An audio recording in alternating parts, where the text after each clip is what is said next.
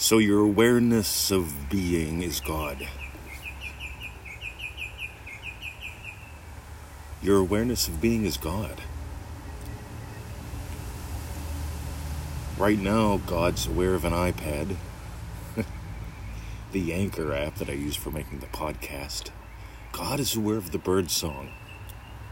God is aware of the traffic. Your awareness of being is God. Eternally still, eternally silent, giving life to all that you hear, that you touch, that you smell, that you do. When you think about it, the ocean is relatively still. Look at a globe, look at a map, it hasn't changed much. But it's the waves that we enjoy, that we experience, the traffic, the bird song, the podcast, Victoria's Yum.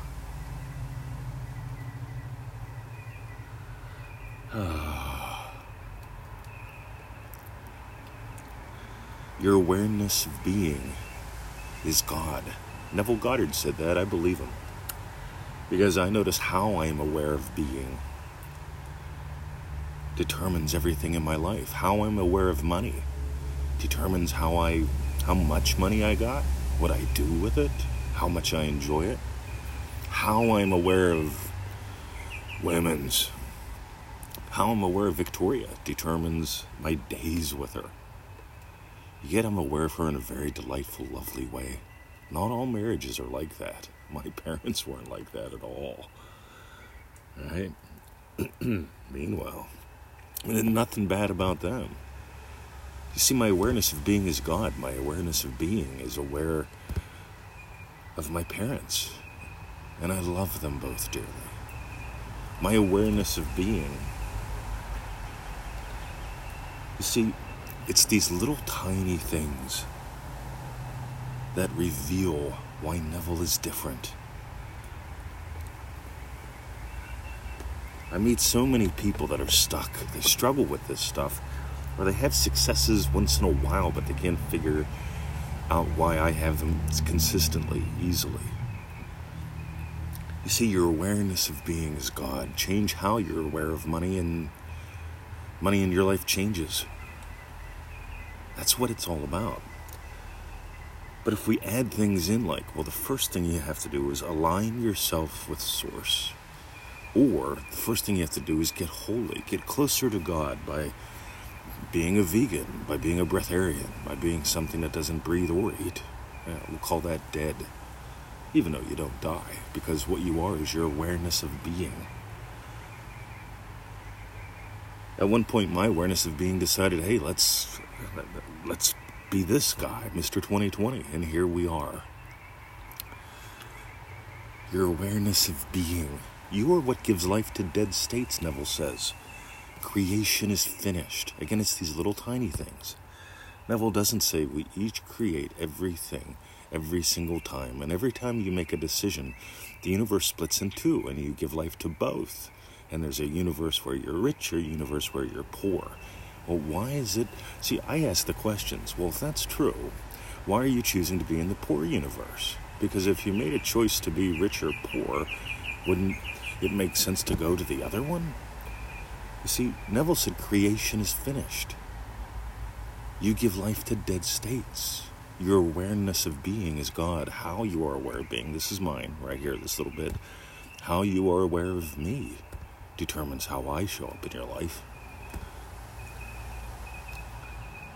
How you're aware of health. Some people are aware that health is a very precious, vulnerable thing. And we must protect our health. Most of those people that I talk to, they tend to believe that their imaginal act is a precious, vulnerable thing that they must protect from the news. They mustn't tell anyone about what they're wishing for, because, you see, I don't buy into that. I buy into your awareness of being as God. And what I'm aware of, the bird song, the traffic, the street light. You know, it's still dark here. It's 6:18. A while back it was broad daylight at this hour. Now it's still dark out. You see, my awareness of being is delightfully aware that the days are getting longer for my mom. And my awareness of being is delightfully aware that the days are getting shorter for me. Just for a little while. See, my awareness of being is I've got to send my accountant some money today.